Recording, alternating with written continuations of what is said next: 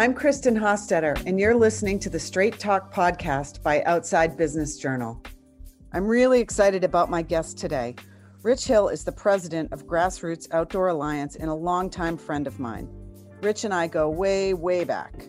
I first got to know him when he was VP of Sales at Patagonia. He's done time at Ibex and Prana. In 2012, he founded a lifestyle camping brand called Tikla that sadly folded after just 2 years, frankly because I think it was just way ahead of its time. He went on to work at Compass & Nail, a consulting firm, and then he landed at Grassroots in summer 2016. And as someone who has known Rich in all of these different roles, it really seems to me like he's found a sweet spot with Grassroots. In case you don't know, Grassroots Outdoor Alliance is a coalition of about 100 independent outdoor specialty retail shops around the country. They share data, they share resources, and they come together to help each other navigate sea changes in the retail landscape. We're going to talk about all of that, plus a whole lot more. How are you doing out there in Ventura, Rich? We're doing great. A little foggy this morning, looking out at the window from the house, but we're doing really well here. Awesome. Well, thanks for making time to talk with me this morning. Lots of stuff going on at Grassroots these days, right? You guys just added a bunch of new retailers to the organization. What does that mean for the organization?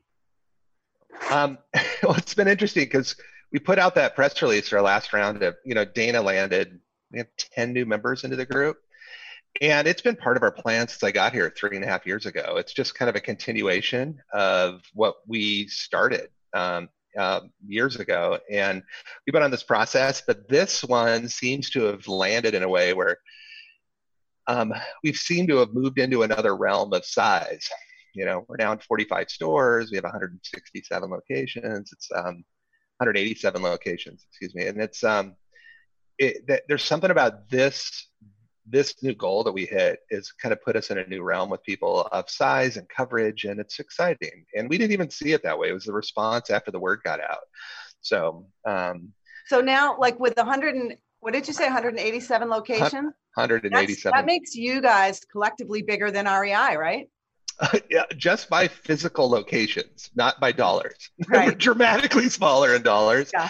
But you're right. We're in more states. We have better coverage. It's super exciting. We're still, we got somebody in Alaska, which is super exciting. We have somebody in Texas, which is super exciting. But we have some anomalies. Still nobody in Utah. So we're out, we're looking. So, all right. Well, I'm sure they'll come out of the woodwork. So tell us about the overall trends that you're seeing in Grassroots during this crazy COVID season, right? Because one of the big things you guys do is one of the services you offer your members, and one of the value propositions is that you collect all this data from these stores and share it. So What are you seeing?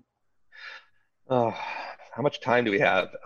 It is, for all of us on all sides, I'm sure from your side, our vendor side, from, people providing trips in the backcountry to our retail stores.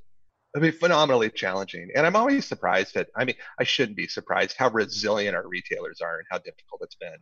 So we've been doing this for months now. And I would say when COVID and the shutdowns first started hitting, it was crisis mode. And we seem to be coming out the other side of that right now. We did a lot of work supporting retailers and just sharing information was really what we do. Like, we hear really a great idea or somebody finds a solution somewhere in the organization, and we share it with the rest of the organization. And then when we don't have the answer, we go out and try to find it. And that's been, federal funds, PPP funds, support loans, renegotiating leases with landlords. But we've done that, we finished that work about 6 weeks ago, like preparing trends where the stores were, we're running with a lot less staff. We were navigating closures and reopenings and mask holes. And, that's all these issues that retailers are having to deal with. And when we looked at our results in June, we're actually seeing an increase over last year. It's like 72% of our retailers in June did more sales than they did a year ago. And it's very different though. It's a very different landscape in what's selling. And it's not easy. And I think if you talk to any one of our members, they would say it's been just incredibly difficult time. So let's talk about that a little bit. What's selling and what's not selling? Who's hurting and who's not hurting? Yeah, it's I think most of us, intrinsically know this and been reading the news, which is, people our consumers are really seeming to wanting to get outside and do anything. And with us, we have a joke: if it floats, it's sold. Like, so stand-up paddle boards, sea kayaks, anything that floats on the water, you cannot even buy right now. We've sold everything we can get our hands on over the last 2 months, 3 months, and it continues. We have members that are in the bike business. Yeah, we all know that bikes has almost doubled in its sales, and hard goods in general, boots, packs, running shoes, socks, all of those categories are definitely trending above last year. And until we run out of inventory, and we're going to start seeing that slow down as boats are gone. So I expect to see boat sales in August really drop off. I think we're still. What's not selling? How's apparel doing? Any categories that are just really struggling right now? Yeah, soft goods in general is a trend. We think that non-technical apparel, soft goods are going to be the slowest to come back of all of our categories, and we're working with vendors on that also. And so technical apparel is even slow. So we're really curious what winter is going to bring. There's all these unknowns. So we're just preparing the best we can. And trust me, we want apparel to come back as quickly as possible, but we're just not seeing the demand from consumers yet. Yeah. So retailers are definitely, facing challenging times, but people often forget that the vendors are as well, right? Yeah. And it's, vendors definitely, rightfully want to know what our financial status is by store. They want to know who's navigating, and I'm happy to report at this point, we haven't lost a single store through COVID, and so we're really excited. But we also need tools to when we go into conversations with the vendor community on how they're doing. And so what we've advised our retailers, and if you look at the aggregate information as we talk to the vendor community, is that there's two axes as we talk about that we think about. And one is where are they on the hard goods to soft goods scale as a brand? And the more hard goods they're selling and the fewer soft goods they're selling, generally financially, they're a much more solid organization. And people that are all sportswear are struggling. There's no doubt. And then the other axis that we look at is their dependency on REI for sales. And so, you could be a hard goods brand dependent on REI, you have big REI sales, which is great, but you're suffering a little bit because of that dependence, because we know they've been shut down longer. They're taking steps they need to take to protect their business.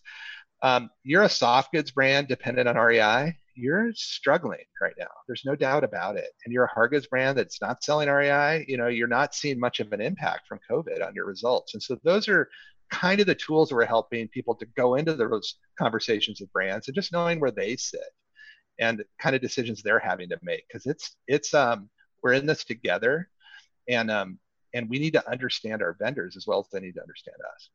And that dependence on REI is because REI is not ordering as much from these vendors. They're cutting back on their orders. Yeah, and it's not REI. I think any national retail chain, Apple stores are reclosed nationwide. I think these corporate retail stores, it's risky. It's hard to ask your employees to put themselves at risk to run your store. And so they're slower in reopening, they're softer in their reopenings. And it makes total sense. Our stores, the owners are in there taking the risk themselves. We're back opening, unlocking doors, cleaning bathrooms, handling customers, we have stores flipping back to shopping by appointment. We're smaller and nimbler to navigate the challenges of COVID. Gotcha. Okay, so let's move on to another topic here. The Connect show, which is your twice annual gathering, is such an important part of the grassroots value proposition. And I've been attending for 3 or 4 years now, and I can see why. It's such a special, unique show, and so many great ideas get exchanged, and so many connections. And I think it's in many ways the glue that really holds grassroots together, right? So obviously you had to cancel your June show. tell us a little bit about how Grassroots has pivoted during this eventless period that we're in. Yeah, you can cut to the chase because we all, when this started, we've all started talking about digital trade show, right? Like when COVID hit, and I think everybody, all of our vendors, Grassroots, outdoor retail, we're all working to give the community what they need. And we went in not knowing anything, and from the Grassroots perspective, what we're learning is that what we put out there was a shared resource for retailers and brands in or out of the organization. It's such a challenging time. We open this up to any brand and any retailer. We call Connect Hub. And all we did is simply publish the brands, what every vendor's strategy was for how to see their line for the season. So if it's a FTP site, if it's a link to their digital workbook, price list work, or is it just a link into their systems, or it's a phone number who to call when you want to get information, it's all in one place. And because it's such an unknown season, all the buyer has to do is go look up the brand and this is how the brand wants to be worked with. And we have about 110, 111 brands on the platform right now. And I think I talked to Gabe yesterday, and I think we're seeing 50 buyers a day on the tool. Yeah. And so we're all out there. And I think all these organizations are sharing their experiences. And what we're finding from a retailer perspective, the challenge with the current environment is the gift of a trade show is you get away from your family and your store for a week so you can focus on the future. And so no matter what we put together, the difficulty is it's really hard to think about what you're doing next season and plan when you're in your store physically. I mean, I can't tell you, even on our board calls, when I got 9 retailers on a Zoom call, we can't get through a board meeting without multiple interruptions from staff in the store because they have customers, and that's our first priority. Somebody needs somebody, we have to stop doing what we're doing and take care of them. And so we continue to learn, and then we're evolving that going into November, just to constantly evolve our tools. Yeah, so it seems like Connect Hub is really just like this big aggregated place where all the resources that buyers need, they can come to one place and get it rather than have to go in all these different places, request a workbook from this vendor. And it's kind of like a one-stop shop situation. And the other thing that I noticed about who's on Connect Hub is that you've got all the big players, right? And in stark contrast really to Outdoor Retailer Online last week, where all the big players, all the players with the big anchor booths at the show that see so much traffic, they were absent from OR Online. And so I thought that was kind of interesting. Yeah, it's interesting. I was looking at last week, and I think that it's interesting in that I think that the Outdoor Retailers digital event last week kind of serves what Outdoor Retailer serves for us on a normal season, which is that there were people in there we've never heard of, and there were new ideas. There was a lot of education, and Camber had their thing. And, there's a bunch of other events on that platform that I know that our retailers appreciated. And, but you're right. It's the bigger brands, even with our tool, it's free. It's open to all retailers. All it's trying to do is help people access information in a simple way. That's all we're trying to do. We have certain brands that don't want to be on it. And we can't figure out why, and it's okay. It's just, there's still hesitation because everything's so new. And I think that's the challenge during these times is we're all trying to do the right thing, and we all have our concerns, and we all have, the intention that we put into things. But at the end of the day, I think we just all have to keep open lines of communication to get through this. That's what's most important. Yeah. So I know that you at Grassroots over there are pretty stoked about your new Switchback program. Mm-hmm. Can you describe it a little bit for our viewers and tell us where it stands and why it's important? Well, in the middle of COVID, this year was the launch year of Switchback, which is our shared data collection tool that we've been implementing over the last 18 months. Switchback is pulling information out of all of the participating member stores from their POS systems on a daily basis.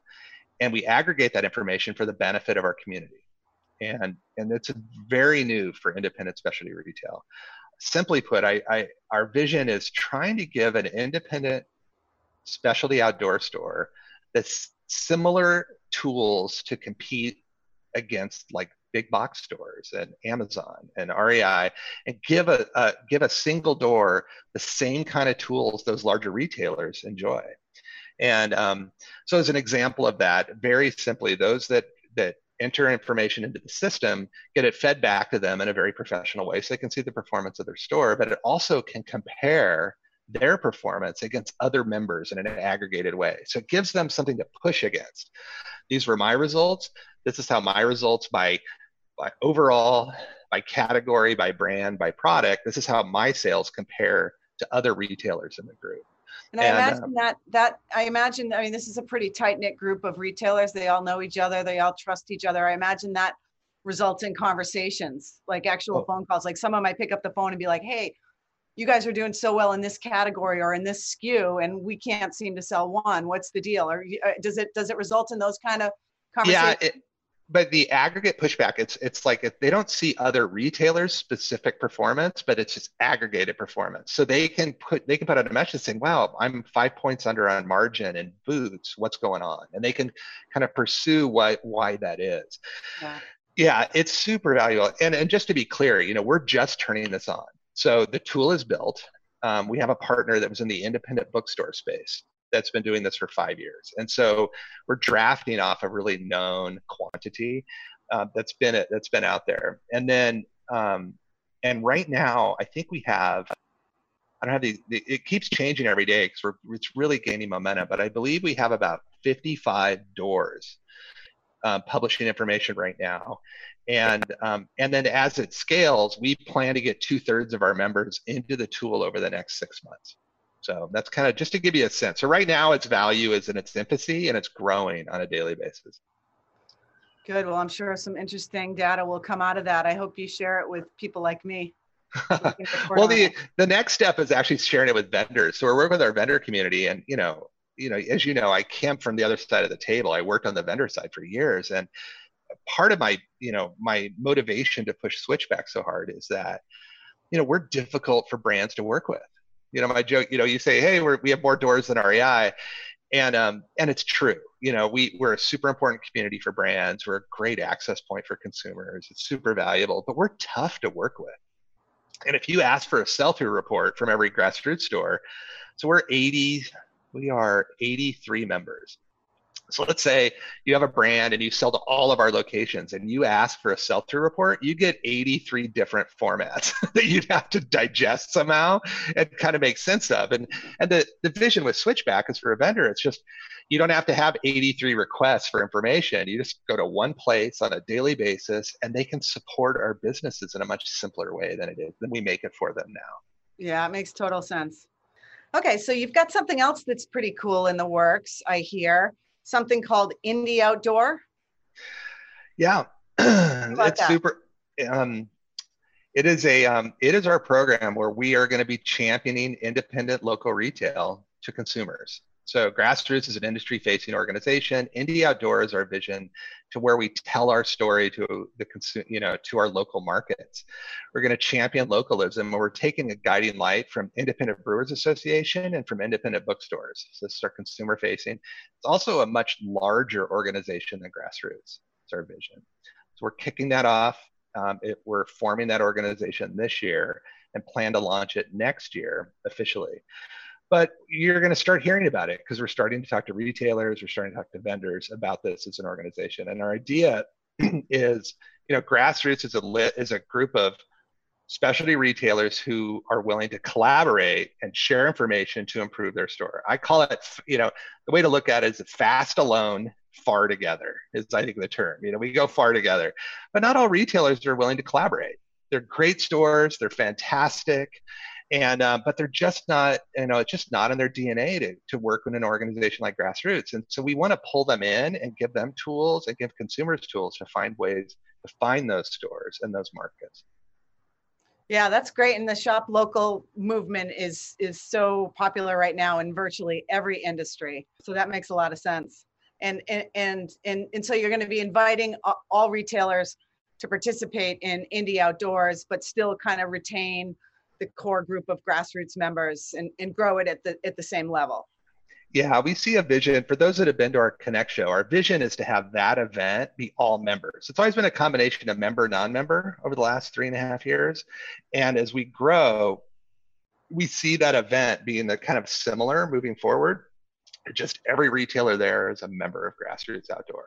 Gotcha. And Indy is going to be an organization that's going to include all the Grassroots members, plus another, 500 stores around the nation. So yeah, so that's it's we call it like concentric circles. That's how we look at it. Very cool. Very cool. Okay.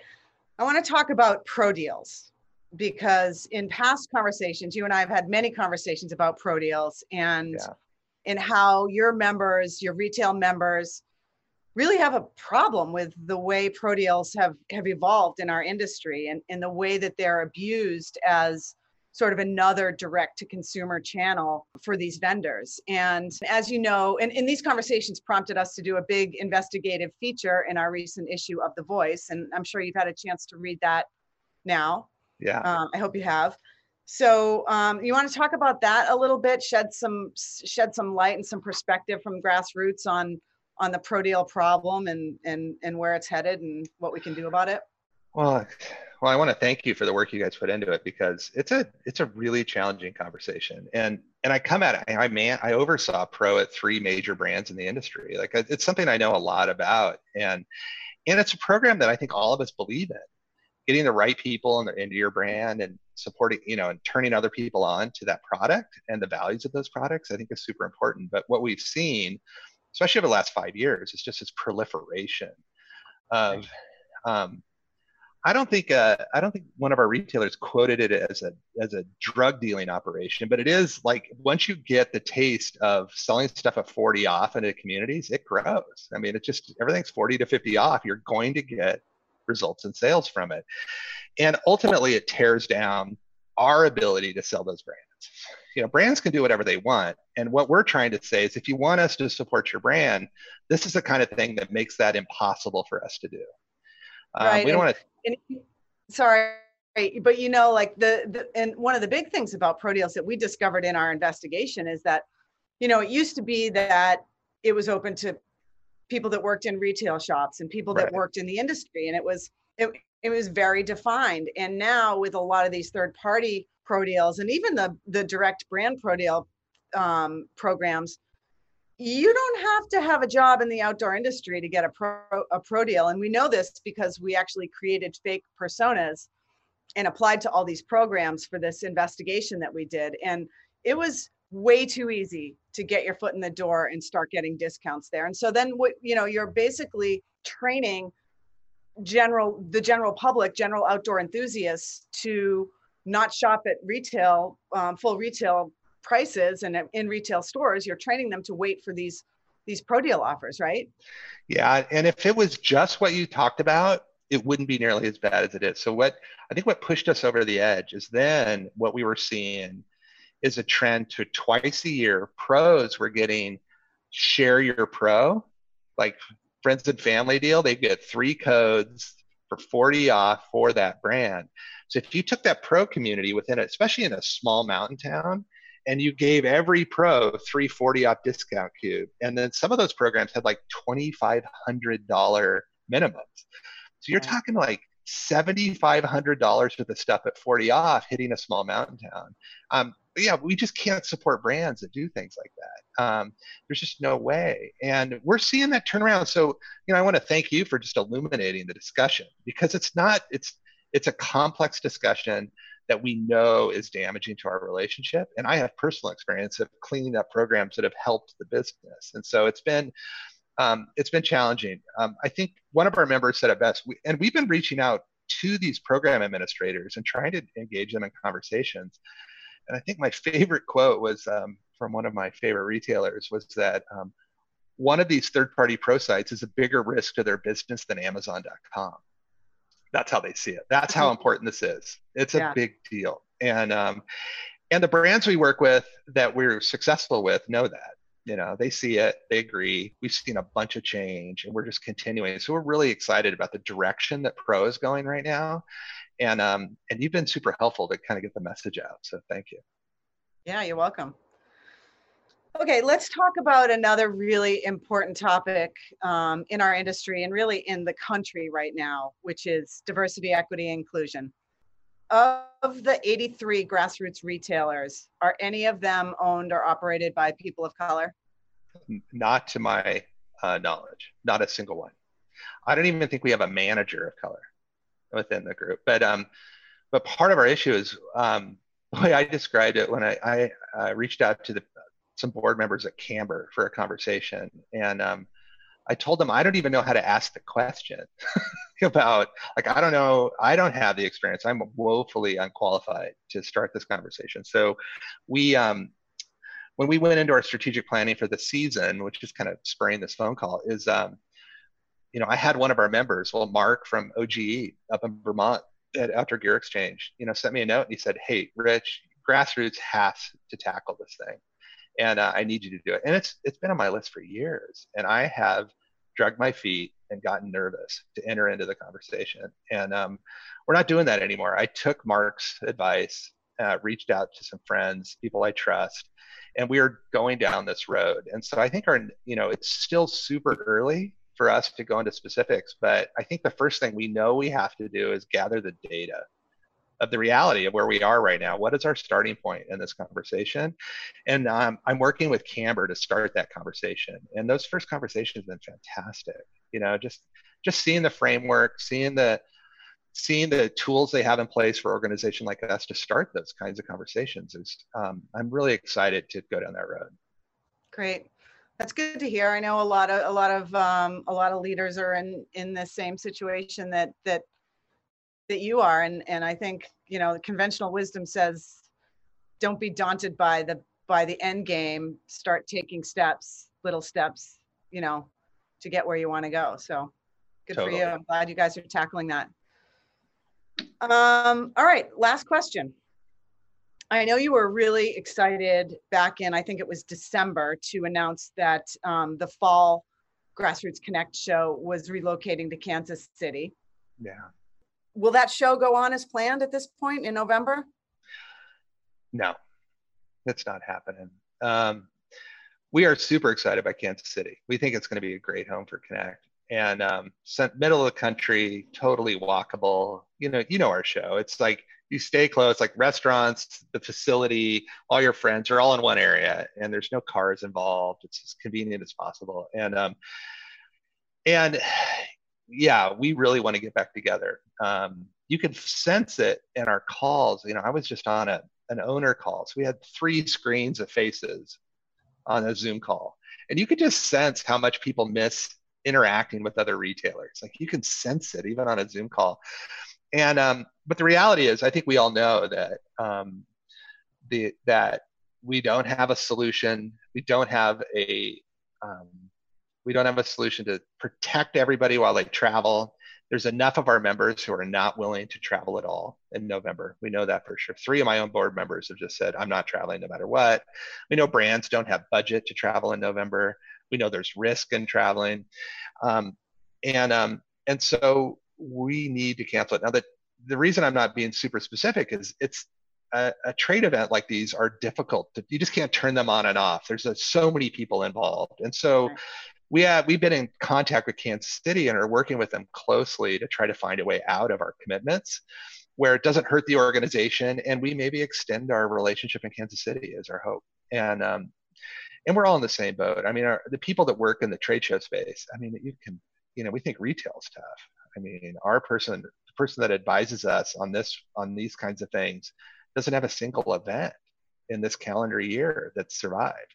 Yeah. And it just is, everyone we want to do what's right by our partners in Kansas City before we make the official announcement. But anyone that asks, I say, look, we all know it's not happening. We just have to cross the T's and dot the I's to get it done. Right. And the reality is we don't know when we will be back to gathering in this capacity. It could be another year. Who knows? I hope not. God, I hope not. But I know June. The next event would be June in Knoxville, and trust me, like, we want nothing more than to gather. And I just talked to Devaki that helps put our show together. Really puts the show together, and she's on hold until we have another event. And it's super important to us.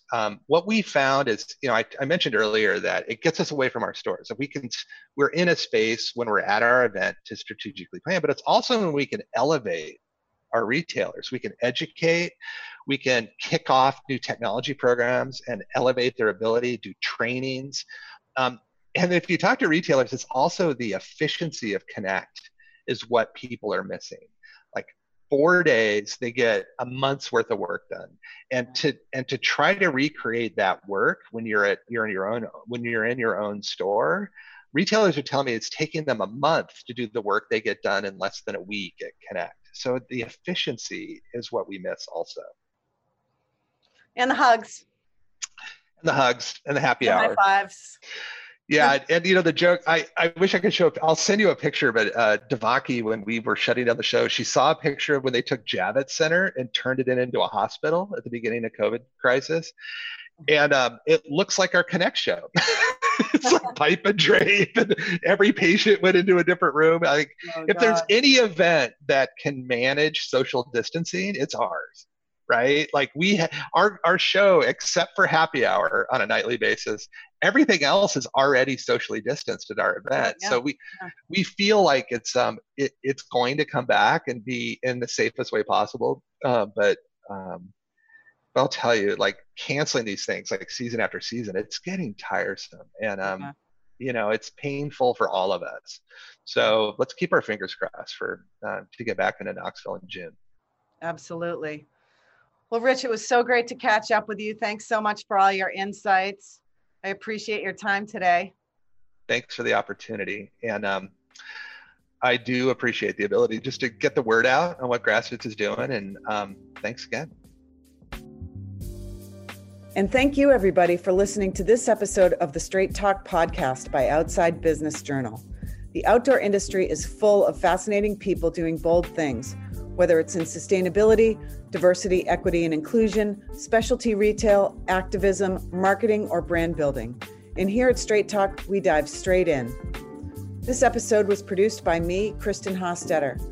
Our executive producer is Jeff Moore. Our executive audio engineer is John Barclay. Our associate producer is Ashish Threstha. Our production assistant is Luisa Albanese. Please subscribe today to the Straight Talk podcast, write us a review, and of course, stay up on the latest outdoor industry news at outsidebusinessjournal.com.